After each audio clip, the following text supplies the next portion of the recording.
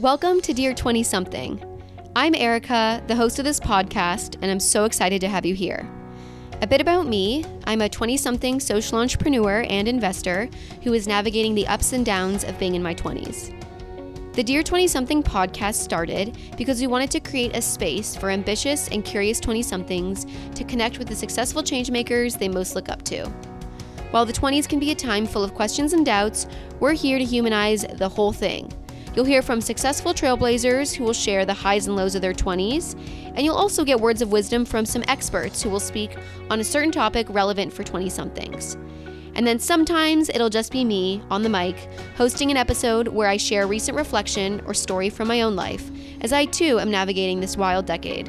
We're so happy to have you here. Let's get started. Today on the show, I am so excited to be chatting with Katharine Lau. Katharine is the CEO and co-founder of Stuf, one of Fast Company's world's most innovative companies in 2022. She was named to Inc. magazine's Female Founders 100 list in the same year. Katharine is passionate about reinventing consumer experiences in the physical world and leads the company's strategic vision and overall strategy in transforming the self-storage industry. From 2015 to 2020, Katharine led supply growth at Industrious, the nation's largest premium shared workplace provider. As VP of Real Estate, she pioneered an industry-first asset and liability-light growth strategy, which generated $150 million in annual managed revenue and prompted CBRE to acquire Industrious in early 2021. Katharine hired and managed a 20-plus person team and oversaw the company's 14 times expansion in under 4 years while developing go-to-market strategies for new digital products and tenant experience services. Prior to Industrious, Katharine worked at Equinox as manager of development, supporting the company's national expansion of luxury fitness clubs. She has also held acquisitions, asset management, and capital markets roles at L&L Holding Company and PGIM Real Estate Prudential. I can't wait to chat with her and share her story with you now on Dear 20-something. Please welcome Katharine. Hey, Katharine. Hi, Erica. Thanks for having me. Thanks for being here. What an impressive bio. You've done some cool stuff. Yeah, as you were reading it, I'm like, my imposter syndrome comes out, and I'm like, okay, well, this is how so many women feel or react to their own bios and their achievements. But yeah, I've done a lot. You've done a lot. I think that's also why, and I mentioned this to you before we started, but that's why I read these bios. Not everyone knows this that listens, but like I read the bio live with the guest because I want them to just like sit there and read it and think about it. Because I think so often you're just going day to day and you don't think about how far you've come. I mean, now you run a huge company and you've done all these cool things before that. So it's good to take a second and just, relish in the accomplishments. Yeah. Well, feeling good. Yeah. I love it. And fun fact too, on the Equinox front, we had Lavinia, the founder of Equinox, on the podcast. She was like one of our earliest guests way back when. Like I think she was on episode 5, 6, or 7, something like that. Well, it's an incredible brand. And yeah, so it definitely was an important part of my journey. Yeah, absolutely. Well, before we dive into the journey, we start with every show with a fun question. Take this in whatever direction you want. What is something new that you've learned in this past week? It could be work related, it could be personal related, but something new that you can share with the audience. I actually read this morning an article in the New York Times about how the stretch limo is on the way out, is not in favor anymore because of Uber, Lyft, all these ride sharing companies kind of taking over that car service, if you will. Very sad.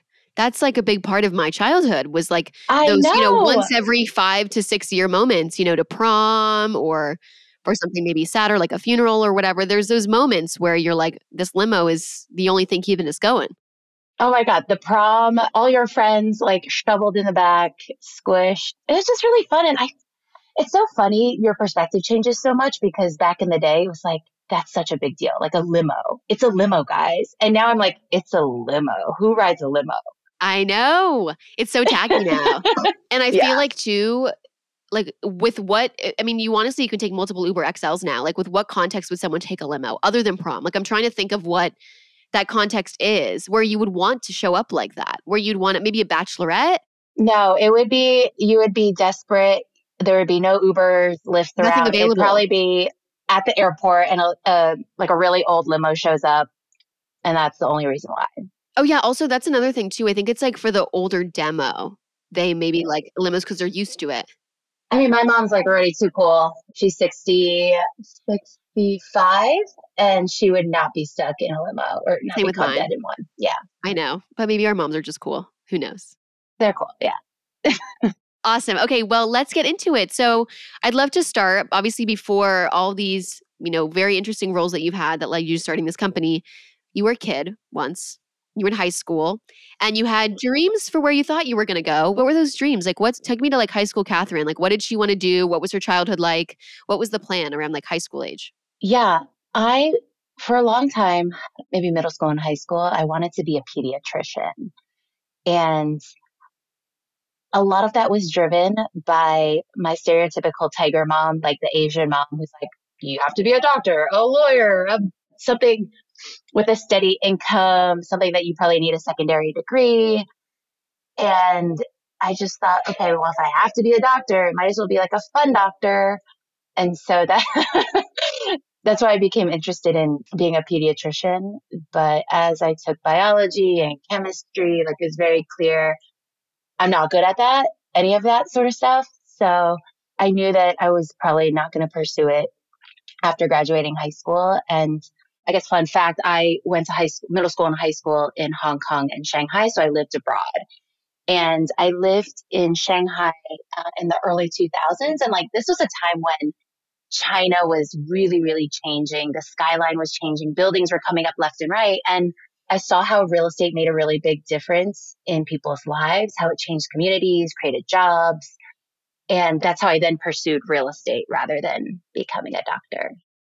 So it was more about the environment you were going to high school in, what was going on outside versus like what you were necessarily learning on the inside, which is really cool actually. It's funny that you thought pediatrician was like fun doctor. Like when I think of what's the kind of one, especially that sounds the least fun, it's like dealing with angry parents and scared parents, you know?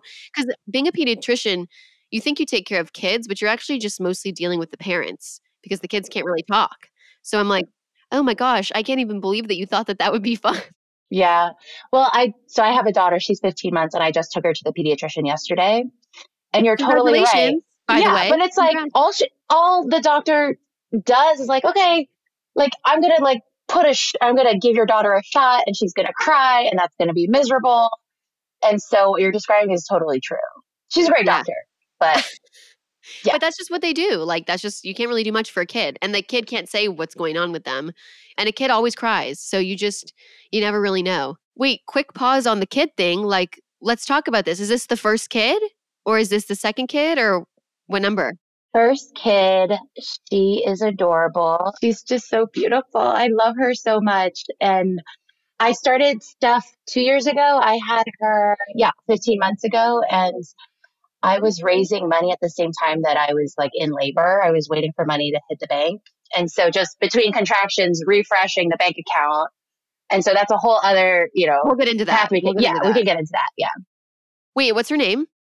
Sophie. She's also really super determined, will Yeah, what's not her take no. personality? Yeah. Okay. Won't take no for an answer.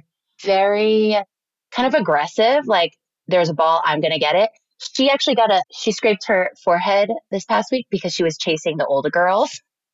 She was at the park. She was chasing older girls. And I'm like, you can like barely run.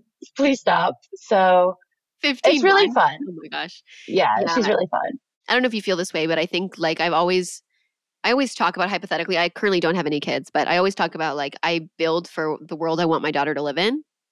And there's like this really like feminine urge, maternal urge. I don't know what it is. And I might not have daughters. I don't know. But I really feel like when I have a daughter, hopefully I do, that I will like really light something else in me. I don't know if that's been your experience, but like I just feel like so much of what I do is for that kid that I'm going to love in the future. Yeah. I often have the feeling of I want to make Sophie proud. And I often describe my feminism as like a quiet feminism. So I want to be a feminist in what I do, not necessarily what I say, right? Like, because my actions mean much more than, a post or a tweet or whatever. So I think about her a lot. And yeah, I'm very motivated. I like the quiet feminism idea. I think that's it's like leading by example, right? I think people sometimes ask me like I grew up with a single mom. She raised two girls and it's like she never said anything. Like I don't think there's something I recall that I'm like, "Oh, she said that and that still sticks with me." Like other than, I love you or whatever. It's just the example of like who she was that made me want to be. And so I think that's really spot on. It's like how you act that inspires your daughters. Well, I'm very excited for you. I'm excited to get into all the Thank nuances of you. like fundraising while in labor. That's coming. But let's talk about so high school, thought maybe pediatrician, but like not really. We were liking real estate. We were realizing how much real estate affects the world. Talk to me about college. I know you came to NYU for college.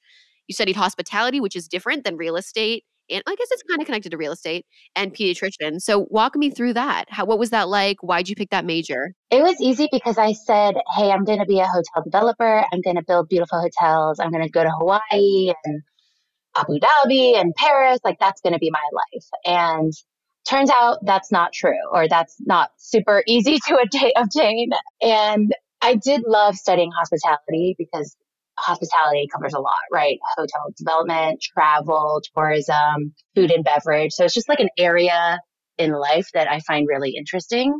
And I studied hotel management for 4 years, but I ended up with a pretty like normal commercial real estate job. So just investing in real estate. So that's what I did out of college.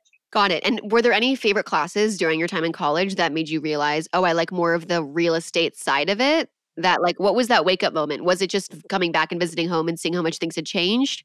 Like, what was that moment that made you go, of all this wide hospitality variety of things I could do, real estate is the thing? Yeah, it's funny you said wake up moment because my favorite class was a walking tour of New York and it was Fridays at 8 a.m. So I had to wake up at 7 a.m. Whoa. And there are definitely classes or tours that I missed, but I just loved walking the city and rather just so focused on the people, but looking above and seeing, wow, this entire, these historic buildings, this has been around for 200 years, and just how important that was to making New York what it is, and like the vibe and the people and the culture. And that's the part I like about real estate. It's just how people interact with the space, their behaviors, not necessarily the actual bricks. Absolutely. Yeah. That makes a lot of sense. And obviously you've had your long illustrious career that we'll get into. So you get this first job out of school doing real estate. Talk me through what your job was. Like as an entry level out of college, what was the day to day? The day to day was often looking at financial models, and I don't mean this in a negative sense, pushing paper around, but making sure this database tied with this, the information's all syncing. Occasionally it meant traveling the country and looking and touring some assets, meeting potential joint venture partners or existing partners. So that was really fun. I really enjoyed the travel, like interacting with the real estate itself and creating relationships with people. That's the stuff that I loved. It was not the numbers, the analysis, the data part of it. Absolutely. Yeah. I think you don't know that though until you're in it and you're experiencing it. And I think the people piece that you mentioned lends itself really nicely to being a founder eventually, right? Like building the long-term relationships, being able to call up people, managing a team like that. That's like long-term stuff. Okay, so you're doing this job. Are you liking it? Is it interesting for you? When do you switch? Why do you switch? I liked it. It was interesting because I knew nothing. So I had a lot to learn. I didn't know how to invest in real estate, anything about property management or capital markets or anything. So there was just so much room to grow. And I learned a ton. And I really liked the people I worked with, which I think a lot of people, or when I talk to friends and family, they can't always say the same thing. But I was really lucky. And I had people who wanted to mentor me, who actively took me under their wing. So I was very blessed from that perspective. Some of the red flags, though, for me were a lot of the people at the company were there for 15, 20, 25 years. And I'm like, I see more for myself. I want to try different things. I want to take some chances. And like just learning about that, I just knew that wasn't for me. That's such a good point. I think not enough people look at the jobs of their bosses and the people around them and they're like, do I want this? And if you don't want that same career, maybe, not always, but maybe it's not the place for you to be long term or for you to even be for that moment. So then you work at a few of these firms, right? Doing just like different real estate investments. And then you switch over to Equinox. What was that opportunity like? I mean, Equinox, it's so funny. So many of these like gigantic companies that we all know of now, right? Like a Whole Foods or an Equinox or whatever. They're actually like real estate companies in many ways because they're spread out. Starbucks, right? It's like where are you plopping that location? Where is it going to? I mean, Equinox, right? More high end customers. Where are people going to buy? Whole Foods, more high end customers. McDonald's, maybe less so. Like so there's a real estate component to it that not everyone realizes. Walk me through that opportunity and like why you kind of switched over to the company side. Yeah, I was really, really hungry to get closer to the end user or the consumer, the person actually consuming the real estate experience, right? Whether it's someone who's working out or an office tenant. And that meant for me, it was like going closer to co-working or fitness so that I could get closer to the customer. And I lived across from an Equinox at the time. And when I made any money at my first job, I signed up for an Equinox membership. Like that was the first thing that I did. I was like, oh my God, I'm going to like get fit. I'm going to be part of this Equinox culture. Like this is what I aspire to be. And so Equinox was just this brand that I kept coming back to because literally I was staring at it. Like that was, that was the building outside of my window. And so when I had an opportunity to join, it was really big for me to make that jump because it was difficult. I applied to a lot of jobs working for retailers, and for whatever reason, I just never got hired or got picked.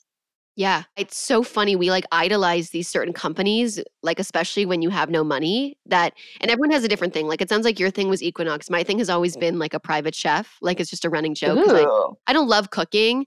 I'm actually really working on it and I've gotten much better. But you know, like we all have these like brands or these ideas of like what we would do if we kind of got to that next level. And so it's so funny that you ended up literally working there. You were like, okay, well, I don't, you know, I like this brand. Maybe I'll go work there. Maybe I'll go do that now. Yeah. It was either going to be fitness or restaurants. And funny you mentioned food because I used to write a food blog. I thought I was some kind of food authority. It's still What's it active, called? fattycat.com. Fattycat.com, fattykat.com because of your Yeah, but name? it's really cringe and I can't read any of it. And I look back and I'm like, ugh, why did you think you should be informing people's opinions? And, Why not? but it was really fun. It's something that I cared about. I put a lot of time into, and I guess was my first business venture, right? Totally. Did you ever monetize or anything, or it was more just like for fun, like when you would go to restaurants and I did. I started, I put Google ads up on the sidebar of the blog, and then I got some natural clicks, but also just begged some friends like, hey, if you're reading, click, click, click, click, click. So not I love it. exactly. Supporting you. Oh my gosh, that's so funny. Yeah, I feel like everyone has that early, especially like founders. I feel like so much of being a founder is about like creativity and like expressing yourself and expressing the vision you see for the world. And like before starting a company, a lot of the times that does take the form of like journalism and like media and like how do you see things? What is your opinion on the world? I think not everyone like makes that comparison, but I think that happens a lot. Like I think that's why we see a lot of founders on Twitter, right? Like they want to share their opinion and their creative vision for the world. And it's often through words or pictures, even if it is a little food, a hint of food. I also randomly had a food blog back in the day. Ooh, is it still up? It's not still up. Because it was actually a food Instagram. Okay, I So have both. Yeah. you had both. Okay, so mine was a food Instagram, and then I kind of cheated. I converted the followers, like I changed the handle and like converted the followers for one of my businesses because I was like, I'd love to start with 20K followers, you know? But they were like, wait a sec, we thought you were going to be posting about food, and now I'm seeing this other business. What? Didn't work. PSA, it didn't work. I went through that recently with my now business because you go from food to self storage and that connection doesn't really work. We're like, what's going on? We've really just picked two very different things. Yeah. Yeah, Um, exactly. but if we talk about restaurants and then we go to real estate and then we go to storage, I mean, we can find ways to connect. So funny. Okay, so you're at Equinox doing work there, and then you decided to move over to Industrious, which I actually feel like a lot of people will probably know that name because co-working spaces, they're all over, especially in New York. And you ran real estate, VP real estate there. Tell me like what that experience was like. Why move over to Industrious? And you were there for so many years. So tell me more about that too. Yeah, I mean, day one, I didn't really run anything, Yeah, of but course. eventually I did. I was the first real estate hire at Industrious. And so that meant actually sourcing deals, building processes, systems that then would help the company scale down the road. But in the beginning, I was just like, let's just go to different cities, find a location that would work for Industrious, negotiate with the landlord, and then pass that along to the operations team. And they would get it built, set up, and open for business. And for a long time, I admired WeWork. And so it was really interesting joining Industrious because Industrious is a premium version or premium co-working space. And I got so lucky because the leadership team there is incredible. I learned so much from them and they really gave me a lot of responsibility. some of my early wins, like the promotions, the opportunities that came my way, I just would not have gotten that in any sort of corporate setting. And so I really drank the startup Kool-Aid. I'm addicted to startups. I have my own startup now, but it really originated from that experience. And I was building a team and helping to build industries at the same time that WeWork was coming up. And you know that story. Like, that's an insane Oh, don't story. we all? And it's so Right. funny. It's almost the irony of you being like, the leadership was so great. And I'm like, yeah, not always that way. So not to poo-poo WeWork, but we had to be really creative, scrappy in how we were going to grow the business because we were much more resource constrained than WeWork. We didn't have whatever $40 billion. And so I think in many ways we did a lot with very little, and just knowing how that story played out. And Industrious was partially acquired by a company called CBRE, a publicly traded real estate company a couple of years ago. That was an incredible experience, having been the underdog and having to kind of punch above our weight. So that was phenomenal. And it taught me a lot about running a business or building a business from scratch. And it also meant that I went through a lot of buildings, office buildings, retail, residential. I've just been through so many buildings and noticed the weird, funky spaces in those buildings, the basements, the garages, the nooks behind the door around the corner. And ultimately that led to Stuff. Yeah. And Stuf is the name of her company because Stuf is a good name, but it's also a name that sounds like Stuff, which it led to Stuff. And people might be like, wait, what Stuff? The Yeah, name of the company. intentionally spelled wrong, STUF. I love it. That's awesome. And I'm glad that they were so great to you. How early did you join? So, Industrious, obviously we all now see it everywhere and you guys, partially acquired, but I mean, if you joined all those years ago, what was the size that you joined? Yeah, I joined right after the Series B, and I want to say on the corporate team, maybe 15, 20 people. It was a tiny, sweaty office. So it was small. And joining right after the B is like the best time, especially if the B goes well, because it's like we're ready to rock. Like you've really reached those hurdles. Like, I mean, not always, things can still not go well, but that's like such an exciting time to join a company. I think like right at that inflection point. But I have to tell you, I didn't know what Series A, Series D, F, G, C, like I didn't know what any of these things meant. I just knew I was joining a startup and I didn't know You didn't have that how, context. Yeah. I had no context. I was just like, I think I'm joining something exciting. I'm going to do it. And I did a little research, but really not enough. And I got very lucky finding Industrious. Amazing. Well, they also got lucky finding you, clearly. For sure. Yeah. For sure. I'm awesome. Okay, so then you're at Industrious for all this time, and then you get the idea for Stuf, which is your company now that you started, that you're the CEO of, that you've been scaling for a few years. Walk me through like the process of leaving Industrious and starting Stuf. Like, why did you do it? You noticed all these nooks and crannies, but how do you turn that into a business? Like, where did you see the opportunity? And then co-founder. So who's your other co-founder? Walk me through all that. So during the pandemic, I really felt like a caged bird. I meant to fly and I'm stuck at home in my 2-bedroom apartment.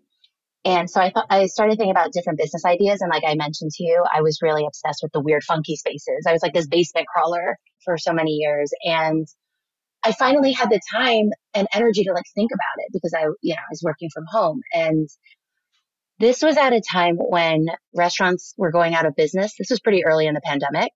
Yeah, because you started the company end of 2020, right? So these are thought processes like middle of 2020. So we're a few months into COVID. Yeah, we're putting the pieces in place for stuff to eventually launch later in the year. But at first, it was a ghost kitchen concept. Like I was like, I'm gonna save restaurants and small business, and I love eating local. Like I can't imagine all of these places going out of business. So I thought, okay, well we can monetize this underutilized real estate as ghost kitchens, and these are going to be like really brand friendly, chef friendly ghost kitchens. Wait, pause. We have some listeners that don't know much about business. So ghost kitchens, explain what's a ghost kitchen. Ghost kitchen is a shared kitchen space that many brands or restaurants can cook out of. And it's really a delivery only model. So DoorDash, Uber Eats, Postmates, those drivers or people on bikes would come and pick up the food and deliver it to whoever orders it. So there really is nowhere to sit, nowhere to pick up, purely delivery. Perfect. So like as an example, you'd see a restaurant on DoorDash that's called, Restaurant A or whatever it's called, but you wouldn't actually find a storefront for it. You might not be able to even find it online. It's almost like that's why it's called ghost because it's sort of Exactly. Great. Okay, keep going. So the kitchen, the concept was a ghost kitchens concept. Okay. Yeah, I worked on it for 3 months. I was really, really, really passionate about it. And I reached out to one of the investors who had invested in Industrious. He had started his own fund.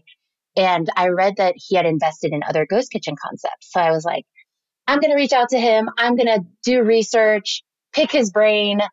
And during that call, he actually flipped the call on me and made me pitch the idea to him. So it was like, rather than me get something out of it, he was going to get something out of it. And he was like, Kat, I will literally invest in anything that you work on. I know what you're capable of, but do anything but ghost kitchens. He said, you have no business running F&B at scale. And he was right. Like I had never run Food a and bev, restaurant. F&B, Yeah, food and bev. food and beverage. Exactly. Man, I gotta I know know. my audience a little bit more. No. I do the same thing, and it's really helpful because people will be like, "I didn't know what this was." This was so. I always try to catch myself and guess because we can get a little bit in it. But yes, F&B, food and bev. Okay, keep going. Yeah. Thank you for that. Yeah. And so after his feedback, I started looking at some other stuff and he and I looked at it together. So my co-founder is actually one of my investors. He incubated stuff as Wilshire Lane Capital. And we looked at a lot of things, last mile logistics, doggy daycare, data centers, a lot of ideas to monetize this type of space. And then when I looked at self-storage, initially I was just like, this is so boring. Like, this sucks. Not sexy, not cool, not anything I had ever imagined working on. But the more I dug into it, I just realized, wow, this is a massive industry. You have 1 in 10 US households renting a storage unit. So, right, that's a lot of people and impact that you could potentially make. And then I took note of the brands in the space, the publicly traded brands, the ones that you see along the highways. And my findings are really that it's kind of looked at as a commodity. There is no brand loyalty. There's no self-storage brand out there doing anything very interesting or appealing. And so I said, it's perfect, right? There's a huge gap between where the industry operates today and where I think it can go. And I like to say we aspire to be the Warby Parker of self-storage. And funny enough, one of our investors is the founder of Warby Parker. So it's kind of like a full circle moment. And so what we do is monetize underutilized real estate in office buildings and retail and apartments as tech-enabled self-storage. So if you're a resident or if you're a small business, ideally you would get access to a storage unit right in your neighborhood. So across the street, around the corner, it should be really easy to access. Amazing. I think this is awesome. I wonder, so obviously a lot of folks are now working remotely and a lot of these commercial office spaces are going unrented. So what is it sounds like you guys do a lot of residential stuff too, but do you guys do any commercial spaces yeah? Yeah, that's a good question. So I would say the majority is actually in office buildings because my network and my past work experience has really been in office space. So we're trying to make a bigger push into multifamily, into residential and retail as well. Got it. So it's more like it started more commercial and now you're pushing more Yeah. residential versus the other way around. Got it. Yeah. And the whole point is you should have self-storage or access to self-storage near you. It shouldn't be 20, 30 minutes away driving. It shouldn't feel sketchy. It should actually be like a pleasant experience and one that you probably engage with once a week or even more often because your clothes are there, your seasonal items, your business inventory, whatever it is, we should just make it easy on you. And so that's how the tech enabled piece comes in. It's really a mobile first experience and we don't have anybody on site. I love it. Yeah, that's awesome. It's so crazy when you can bring technology into some of these like legacy industries, what you can really do. And like maybe a hint of brand, like just a little, like a thoughtful logo, just a nice like color palette. It's just crazy what you can do and to elevate. How has it been building it? So obviously we hinted at the beginning that you were in labor when you were fundraising, and fundraising is a whole other conversation, but how have you enjoyed it? Like where are you at now? What's the process been? Give me the update. I love it. And I can't imagine doing anything else. I love being my own boss. I love building a team. I love building. It's really exciting. And I was at a dinner with a bunch of female founders a couple months ago and, we're like, oh, complaining about this business problem or this or that, just things that come up. And then at the end of the dinner, we all looked around and said, would you do anything else? And the answer was no. We just love it so much. And I feel, my name's on the line. And so it has to be successful. Right now I have 11 people on my team. That's 11 people, their families, their livelihoods. Like that's a lot of pressure. We have to be successful for them. Right. And I like that pressure. I do better under pressure, but it's been a lot of fun, but also really hard at the same time. Yeah, you have to love it to be able to push through those hard times, especially now, right? I mean, I'm sure your business lends itself really well to recession because people want to, make more money on the side. So you're in a better spot than most.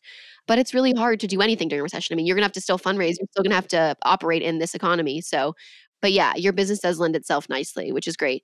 Walk me through the like labor story. Like I'm so curious. Like what stage were you fundraising? And also, if you had your baby 15 months ago, and then 9 months before that, you got pregnant. It sounds like they kind of started around the same time ish, like stuff and getting pregnant and all that. So I'm so curious, like what that was like. We have a lot of female listeners. And so it's always good to talk about the real stuff, Yeah. So I left Industrious November 2020. And so we announced our seed round in the next month, December 2020. I think I got pregnant in May of 2021. So like 6 months later, 2 or 3 months after that, I told my investors, and I was really, really scared because they had just entrusted me with all this money to build a company. And now I'm saying, hey, I have to take time off. I am going to have a baby and my life's going to completely change. And so I was really scared about that conversation. But my investors are incredible. There's so many like bad, sad stories, but we're just dealing with investors, but mine are the best. So understanding. They were like, you're absolutely going to take a maternity leave. Like there's no question about it. Kat, you can push back all you want, but like you have to take time off. And that's exactly what you want to hear, right? Because at the time I was like, oh, maybe I can work while, I'm breastfeeding or whatever. And they're like, Kat, just stop. Like you're going to take time off. And so I really appreciated that firmness from them and their support. And it just meant that I had to hustle and build this company when I was pregnant and build it in a way that could scale and grow even while I was out. So I took 2 months off and I was really good about it. I didn't check my emails. I checked in with someone on my team maybe once a week just for like a quick update. But otherwise, I wasn't really working. And my team had the best quarter they've ever had, the quarter I was out. So I came back and I'm like, you don't need you me guys anymore. don't need me. You don't need me. But yeah, I had to raise money towards the end of my pregnancy and it was hard. And I felt like, okay, is this something I have to disclose or not? And I talked to a bunch of other female founders and they're like, it makes no difference to an investor or it shouldn't, right? You are who you are. Your capabilities are what they are. And so I think for the most part, I really didn't disclose it and I really didn't make it didn't create any issues with any investors either. But I love that now you can look back in hindsight and be like, they had the best quarter ever. So like, even if there was any doubt, and even if anyone listening now, there's doubt, it's like, why? There's the proof is in the pudding. Like you were able to get it to a place where you could delegate and they could crush it. And it's not necessary for there to be fear around these things because, as long as you've got a great operator setting things up right, you'll be fine.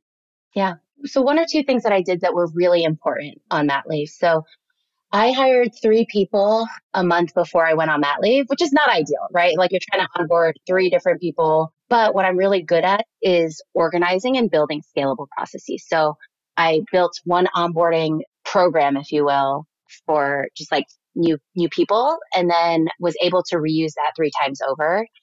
And the feedback I got from my team was like, wow, like you guys are so organized. I know exactly where to find something. If I have a question, 90% of the time, I know where the answer is. And so building that scalable orientation or onboarding process was really, really great. And then the thing that I learned after coming back from mat leave was that mat leave is incredible for delegation because you simply cannot work on mat leave or you can choose not to work. And when you come back, it means your team has absorbed a lot of the responsibilities that you used to have. And rather than take those back on, you can kind of level up and take on bigger responsibilities or focus on strategy or focus on things that push the company forward. And so mat leave was a really good forcing mechanism to delegate. And so I like to tell women that who often say, I'm scared, what do I do on mat leave? It's great. And it's a great opportunity for those that have been working hard internally at your company to take on more responsibility. Same way you talked about Industrious pushed you to do more and more. It also is great from like a professional growth standpoint for the people that are under you that have been working with you for a while that can actually do a lot of the stuff that you've been doing. And it sounds like it was a good inflection point too, because it was right around the time you were doing an extra fundraising boost. So it's like in the life cycle of a company, you can like hire more people, offload more things, and then keep moving up. I think not enough people think that way. And it's important that we have these conversations so that when folks do go on mat leave or they know they're going to have to, they aren't as scared. Yeah, for sure. And it set a good example for the rest of the team. And my team is, I think it's 70% women. So that's an important precedent to set. Absolutely. Absolutely. And being vocal about this stuff. So I appreciate you sharing that with us. And I'm so glad you had your daughter because she's just the So cutest cute. Let's thing. just revisit. Let's just revisit. Oh my God, you guys. It's I really love her. unreal. I It's love her really her so face. much. Oh my gosh. She keeps playing with her Yeah. phone. It's unreal. Well, thank you so much for coming on. I do have one more question for you before we wrap. And this is a question that we ask all our guests. And Okay. if there is one piece of advice that you could give to every 20 something, what is that piece of advice you'd give them? I think this is a bit unpopular because I know so much of the work narrative is about work-life balance, but I think sometimes you just need to work really freaking hard to get something that you want. And maybe not everybody wants to be a business leader or a leader in like in the medical profession or whatever. But if there's something that you want, you have to work really hard. And sometimes work must be the priority. But the key is finding the balance between work and life on a long-term basis. But there are going to be those moments where you're just going to have to work freaking hard. That was really the first year or two for me building stuff. And now I feel like I have so much more balance, being able to balance my family, my husband, my company, my team. And so there are always those moments. Yeah. But like being okay with there being those, moments where you are putting a lot more time into work. I think the other piece of it too is like the mindset that is required to work that hard. Like I think we don't talk enough about that. And that's something that I've been realizing a lot recently is like all the things that are needed to get you to be able to work hard. So it's like taking care of your body, taking care of your mind, taking care of everything will give you the opportunity to work that hard. But it's like making sure that because you're going to burn out if you go crazy hard for years. So it's like it's not a balance thing. It's more just like what are all the things you can set up for your mental and physical health so that you actually can be that resilient and truly build the thing and like work really, really hard or move up the ladder or whatever the industry is. Yeah, I have a lot of systems that allow me to work hard, even today, right? When I have all these other things to balance. But you're absolutely right. Yeah. We have to learn these things the hard way though. So like even though you're saying this and I'm saying this, there's going to be people who still have to learn You just have to learn. It's experience. Yeah. experience. Well, thank you so much for being here. Can you tell everyone where they can learn more about you on social and if they want to use stuff? Randomly, it's so funny that we're talking about this because I am looking for a storage unit as we speak. Like as of today, it's a whole other thing which we can talk about off the record, but so it's very funny, but if there's other people like me that want to look into stuff or monetize, the nooks and crannies in their spaces, where should they go and where should they find you? Yeah. They should go to stuffstorage.com. And remember, stuff is STUF, stufstorage.com. You can find me at NYC Fatty Cat on Instagram. We kept I the think name. We kept the yeah, name. we kept the name. NYC Fatty Cat with KAT. Okay. Yeah. Yeah. You can find me there. And it was really nice being here. So thank you, Erica. Thank you, Katharine. Thanks for being open with us and sharing your story. And I'm sure a lot of folks really be inspired by it. So appreciate you. Thank you. Thank you so much for listening to this episode of Dear 20 Something. If you enjoyed it, you can give us a follow over at Dear 20 Something on Instagram or subscribe here or anywhere you get podcasts.